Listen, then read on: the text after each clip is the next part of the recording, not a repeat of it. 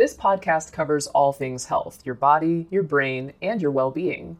Each week, we'll be joined by doctors, as well as the occasional guest, to talk about the health topics that mean the most to you. When you need mealtime inspiration, it's worth shopping Kroger, where you'll find over 30,000 mouth-watering choices that excite your inner foodie. And no matter what tasty choice you make, you'll enjoy our everyday low prices, plus extra ways to save, like digital coupons worth over $600 each week. You can also save up to $1 off per gallon at the pump with fuel points. More savings and more inspiring flavors make shopping Kroger worth it every time. Kroger, fresh for everyone. Fuel restrictions apply. Many of us have those stubborn pounds that seem impossible to lose, no matter how good we eat or how hard we work out. My solution is PlushCare.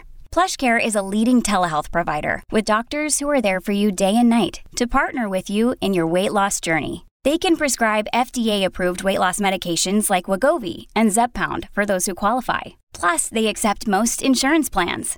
To get started, visit plushcare.com/weightloss. That's plushcare.com/weightloss. Look, Bumble knows you're exhausted by dating. All the, must not take yourself too seriously, and 6'1" since that matters. And what do I even say other than, hey? Well, that's why they're introducing an all-new Bumble, with exciting features to make compatibility easier, starting the chat better, and dating safer. They've changed, so you don't have to. Download the new Bumble now. Hey, it's Ryan Reynolds, and I'm here with Keith, co-star of my upcoming film, If, only in theaters May 17th. Do you want to tell people the big news? All right, I'll do it. Sign up now and you'll get unlimited for $15 a month and 6 months of Paramount Plus Essential Plan on us. MintMobile.com/switch. Upfront payment of $45 equivalent to $15 per month. Unlimited over 40 gigabytes per month. Face lower speeds. Videos at 480p. Active Mint customers by 531.24 get 6 months of Paramount Plus Essential Plan. Auto renews after 6 months. Offer ends May 31st, 2024. Separate Paramount Plus registration required. Terms and conditions apply if rated PG. We've all had a long, hard year or so of hearing one bad news story after another on a personal, national, or even global scale. It's enough to make you wonder, what if it's always going to be like this and things never get better or spiral even further? If you find yourself thinking things can only get worse in elaborate detail about what disasters are looming, you could be doing something called catastrophizing. We've asked clinical psychologist Seth Gillihan, who blogged about this topic recently for WebMD, to join us and tell us more about it. Welcome back to the podcast, Seth. Thanks, Carrie. It's good to be back. Yeah, it's always good to talk to you. First, can you tell us in a nutshell, what exactly is catastrophizing? And can you give us an example? Sure. It's when we expect the worst possible outcome to happen. And usually with scant evidence. So this happened to me recently. I cited in the blog a time when I'd cut my finger and expected that I was going to, I didn't expect, but had the sudden thought, oh no, what if this turns into a bad infection and it gets into my bloodstream and I have to go to the hospital? And all that based on just this little cut that turned out to be nothing. So recently I had a fairly similar experience where I had this unexplained bump that was kind of swollen and red on one of my knuckles. And similar thing, I was like, oh, what could that be? And so it's not unusual at all for our minds to jump to the worst case scenario. But so just because we're catastrophizing doesn't mean we're doing something wrong. And we're probably always going to have times when we do that, at least to some extent. But we don't have to be at the mercy of those imagined catastrophes. And I'm sure we'll talk about ways that we can get out from under catastrophizing. Right. So is it more of just kind of a bad mental habit, or is it could it be at times part of a mental health condition? Well, it could definitely be part of a mental health condition. It's certainly a big part of a lot of types of anxiety conditions, like obsessive compulsive disorder or generalized anxiety. But again, it's not something that's we should necessarily think of as a disorder or part of a disorder. It's in part, it's just kind of the way that our minds are wired, because there's something helpful about being able to imagine the worst case scenario, because then we can plan for the worst. It just doesn't always lead to our happiness. I heard someone say recently, there's this idea of hoping for the best, but preparing for the worst. And this person said a variation on that, something like, well, you have to hope for the best and expect the worst. But I think there's a big difference between preparing for the worst and expecting the worst. I think that's where catastrophizing comes in, is when we start to imagine that the worst thing that could happen is the most likely thing that could happen. And thankfully, the worse something is, usually the less likely it is to actually happen. That's a really helpful distinction, because I am a person who, kind of tends to think about the worst case scenario, and just kind of thinking to myself, if I plan for the worst case scenario, if I anticipate it, then at least if it happens, I'll be prepared. And if it doesn't, I'll be pleasantly surprised. Right. Yes. And there's some of that seems to be the case, that it can be helpful to always have pleasant surprises and to rarely have bad surprises. But at the same time, we do suffer needlessly if we imagine that, all these terrible things are going to happen. And yeah, most of the time, I mean, it's unfortunate that, I think we know or can understand rationally that the really bad things happen less often than things that are okay or even good things. But because those scary thoughts are so activating and they grip our minds so readily, it is easy to have this automatic thought process where what's the worst possible thing that could happen? Oh, that's the worst. Okay, that's what's probably going to happen. When again, probably the opposite is true. If it's the worst we can imagine, it's on the lower end of probability. Right. So if you catastrophize, truly catastrophize, not just sort of thinking, what is the worst thing that could happen? Maybe it will happen. What are the consequences of truly catastrophizing? Why is it so bad for us, or potentially so bad for us? Well, it doesn't feel good, for one thing. Right. It's right. It's stressful, and it's not good for our bodies. Certainly in the long run, if we're doing a lot of that and living in that constant state of kind of fight or flight, like I'm preparing to do battle with this terrible thing that's coming. It also can wear away at our sense of self-efficacy, that if it always feels like we're at the mercy of these terrible things that are happening, we can start to feel, maybe unconsciously, kind of like a victim of our circumstances, and forget that, in fact, whatever does end up happening, even if it's not good, is something that we'll deal with. That if the time comes, that we'll gather our resources and take care of what we need to. Here is a quick word from our sponsor. We take this few seconds off to inform you, our valued loyal listener, about the best health and fitness podcast shows from the Nezpod studios. Join us as we give you the best of the best health and wellness updates you can rely on for the treatment of chronic health problems. Classic functional medicine back to basics health tips and special updates from the best doctors in the United States of America. Check out this health and wellness podcast shows. Explore Health Talk Weekly, Healthy Lifestyle Matters, Excellent Health Digest, Healthy and Free Daily, and last but not least, Weekly Health and Fitness Corner. Also, check out Nasty Boy CC, the truest story never told fiction podcast, for that real life on the go experience with the 27-year-old golden boy, who made our guest invite #1 list. He tells us about his story as it happens in real time and in real life. It's Nasty Boy CC, the truest story never told. Go get a load of that happiness, because happiness is healthy as we know it. Join us every week as we continue to provide you the best of health and fitness wellness updates from around the globe. Enjoy the show.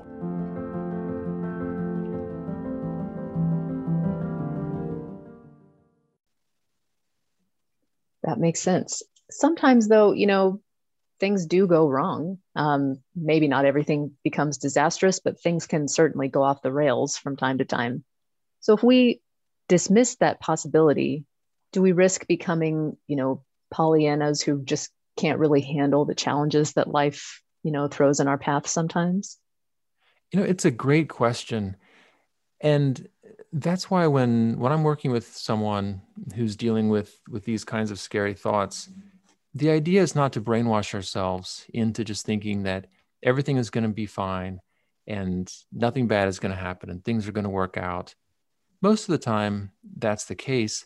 But as you said, bad things do happen. And sometimes terrible things happen. And sometimes things that are worse than we've imagined happen.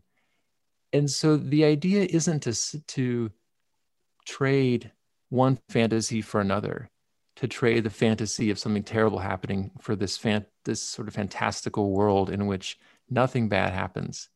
Because it's not true, for one, but also it's not a very stable mindset to adopt because it's so easily disproved. As soon as we encounter something that defies our expectations and something bad happens, then we think, oh, great, I'm never going to let that happen again. I'm never going to let my guard down. Mm-hmm. So the real relief that we can find comes not from trying to brainwash ourselves in the opposite direction, but from recognizing that our minds are always telling stories and that we don't have to live in those stories. And we get out from under the story by, first of all, just recognizing it, by saying, oh, okay, this feels true. It feels like this is something that's going to happen now because I thought about it. But I recognize, at least on one level, that this is my mind and it's making up the story. It feels like news, but in fact, it belongs on the opinion page, or maybe it's fake news. And maybe asking ourselves, okay, is there another alternative? Is it possible that the only outcome of this little nick on my finger is that I end up in the ICU? Okay, well, it could happen, but it could also happen that it's sort of no story at all, that it heals without incident, and like basically every other cut I've ever had in my life. So, and it turned out that's what happened again, right? And twice again, counting the other little blip on my knuckle. Oh so, gosh, you still have all your fingers, it sounds like. As of this recording, I still have all my fingers. That's great. I mean, I even have the tip of my thumb, which I severed at one point. Wow. Oh my goodness. Yeah, trigger alert. Ooh. Yeah, I was chopping an onion and the onion rolled over and there was my thumb where the onion should have been. Oh. And so I mentioned that not to give people the shivers, but because if I told myself like it's fine, you're never going to cut yourself, how would that happen? Well, I've cut myself plenty of times, but it's and then that time I actually I had to go to urgent care. I had to actually I can't believe it grew back because it was kind of a flat top for a while. My family would tease me about my flat top thumb. But you're doing okay. You've made it. I'm doing okay. Yes. Yeah. I'm back in the kitchen. I think I've cut myself with probably the same knife since then, but thankfully life goes on. That is true. And I'm certainly thankful that things go on and you're still in the kitchen using even the same knife. So that's encouraging. No catastrophizing here. Well, it is interesting that for a while after that, I mean, it was a traumatic event, and I did have, it ran through my mind over and over for a while, and I thought about, oh my goodness, all those times when I was not as careful as I should have been, and I could have cut myself, and so I was definitely more cautious for a while, and continued to be more cautious, but yeah, again, these relatively low probability things don't happen that often, and we can find ways to avoid them if possible. I don't want to go blithely into the kitchen saying, well, I got that out of my system, that'll never happen again. But recognize the risk and keep that thumb out of harm's way. Right. When would you know that catastrophizing has become a problem? Or, I mean, it sounds like maybe it's something that's hard to recognize in yourself. Is that the case? It can definitely be hard to recognize because our own stories are so easy to believe.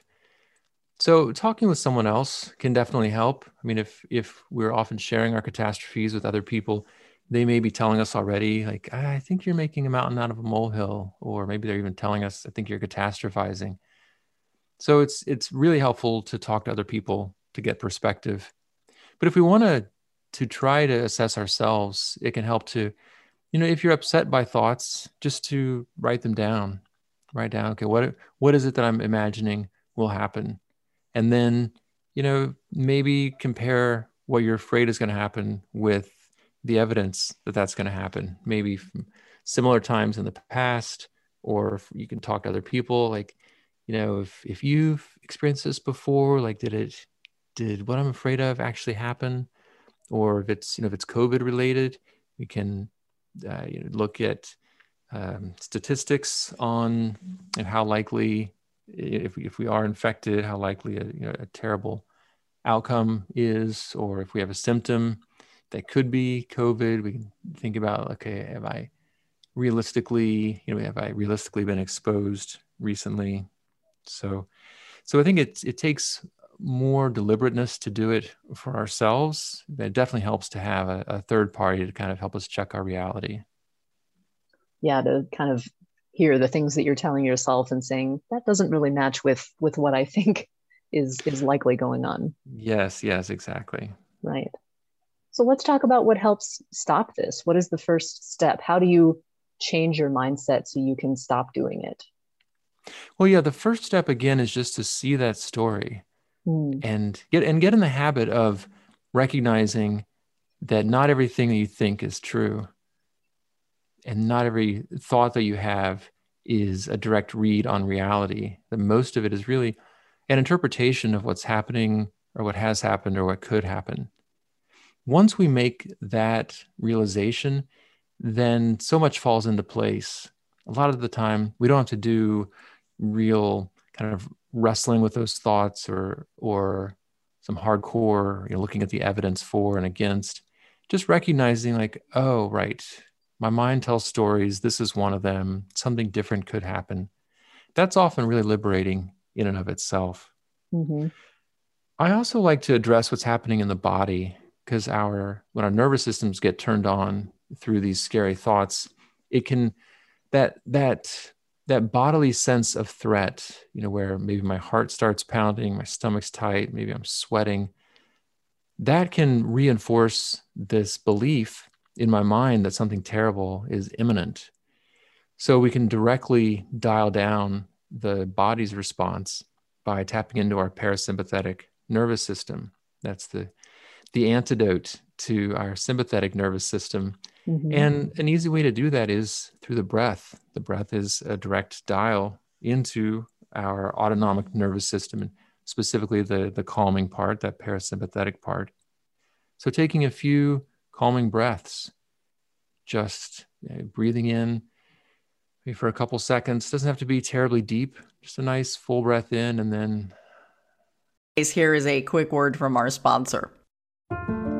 We take this few seconds off to inform you, our valued loyal listener, about the best health and fitness podcast shows from the Nespod studios. Join us as we give you the best of the best health and wellness updates you can rely on for the treatment of chronic health problems. Classic functional medicine back to basics health tips and special updates from the best doctors in the United States of America. Check out this health and wellness podcast shows. Explore Health Talk Weekly, Healthy Lifestyle Matters, Excellent Health Digest, Healthy and Free Daily, and last but not least, Weekly Health and Fitness Corner. Also, check out Nasty Boy CC, the truest story never told fiction podcast, for that real life on the go experience with the 27-year-old golden boy, who made our guest invite #1 list. He tells us about his story as it happens in real time and in real life. It's Nasty Boy CC, the truest story never told. Go get a load of that happiness, because happiness is healthy as we know it. Join us every week as we continue to provide you the best of health and fitness wellness updates from around the globe. Enjoy the show.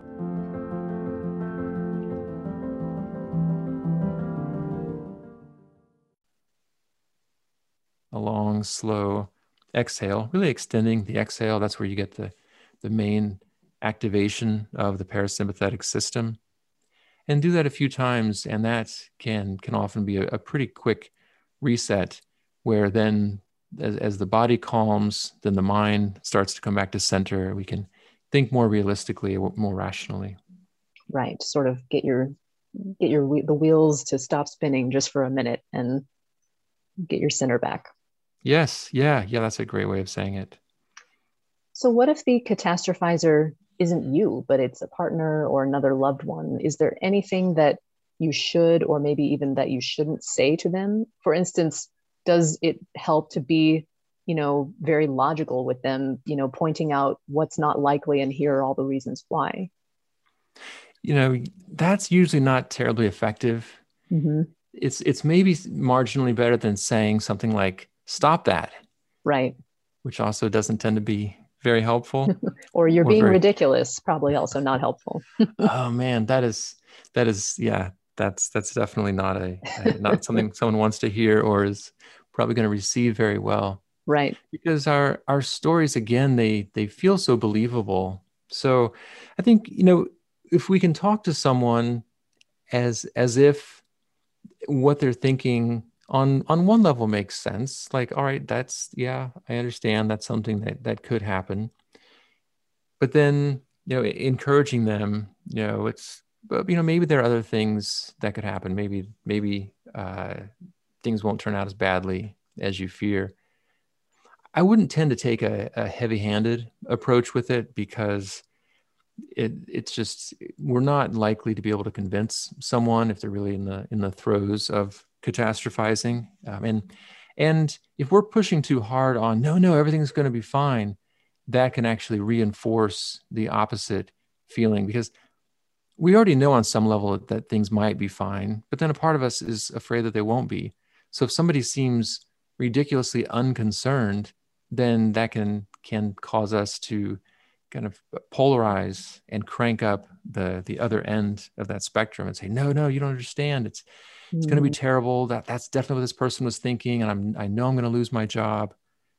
So just like we would do for ourselves, we don't want to hit ourselves over the head, figuratively speaking, with alternatives, but just invite ourselves to consider, maybe there's another way of thinking about this. And in our response, I think modeling that parasympathetic activation, where I'm not getting all worked up saying, hey, calm down, it's going to be okay, which the words that I'm saying are saying one thing, but my emotion, which is probably has a bigger impact in that moment, is saying something else.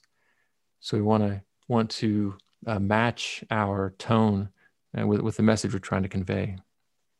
That makes a lot of sense. Kind of, yeah, that match your tone of voice, and certainly with the message you're trying to send. Makes a lot of sense. Yeah, and that can lower the probability of unnecessary conflict too, where on top of that catastrophizing, then now we're in a big argument. Right. What if your child is the one who is catastrophizing? I would imagine a lot of parents, especially considering the year that we've all just had, maybe have seen their child doing a little bit of this, since things were, kind of scary from a child's eyes for quite a while. So what are some things you could do right away to help a child feel better? And then also, what helps in the long run? Right. Yeah. Well, again, we want to meet our kids where they are, and validate on the one hand, like that's a really scary thought that you're having, and not tell them or even suggest that they're being ridiculous. And in the same way with ourselves, we don't want to try to talk ourselves out of, nothing bad is ever going to happen.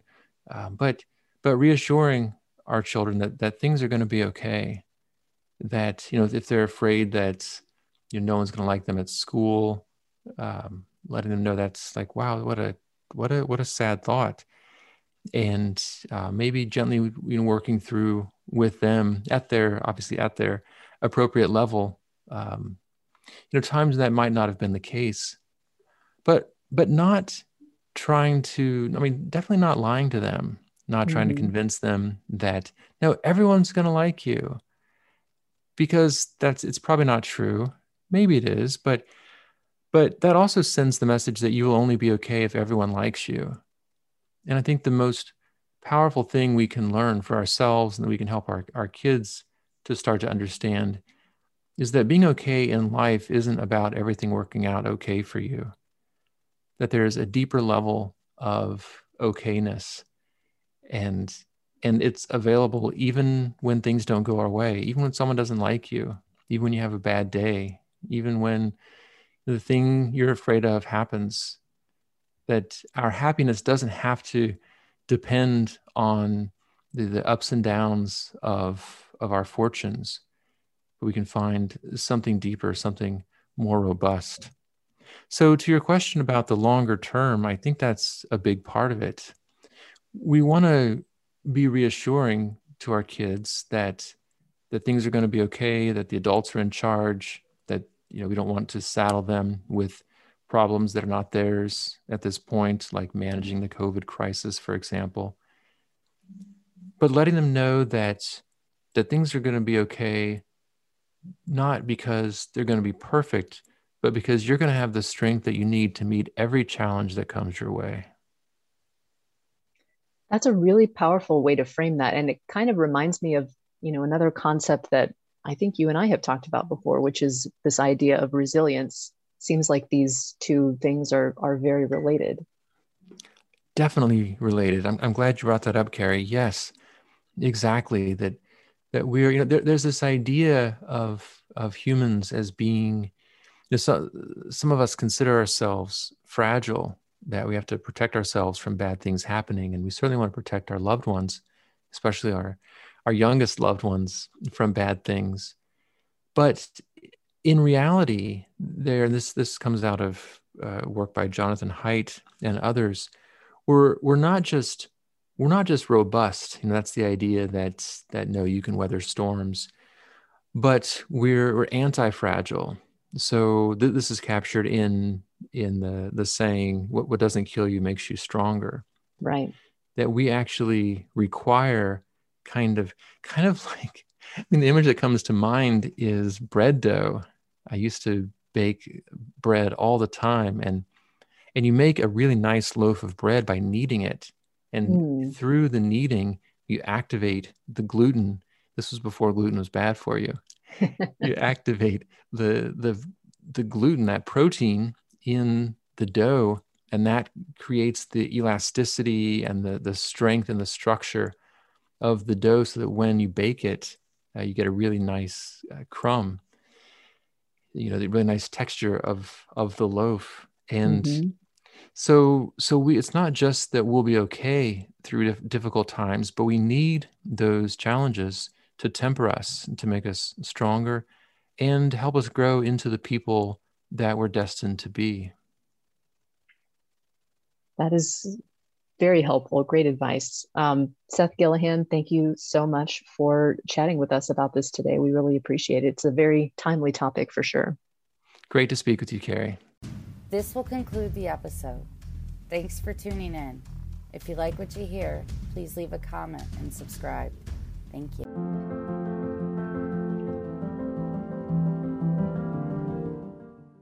This will conclude the episode. Thanks for tuning in. If you like what you hear, please leave a comment and subscribe. Thank you.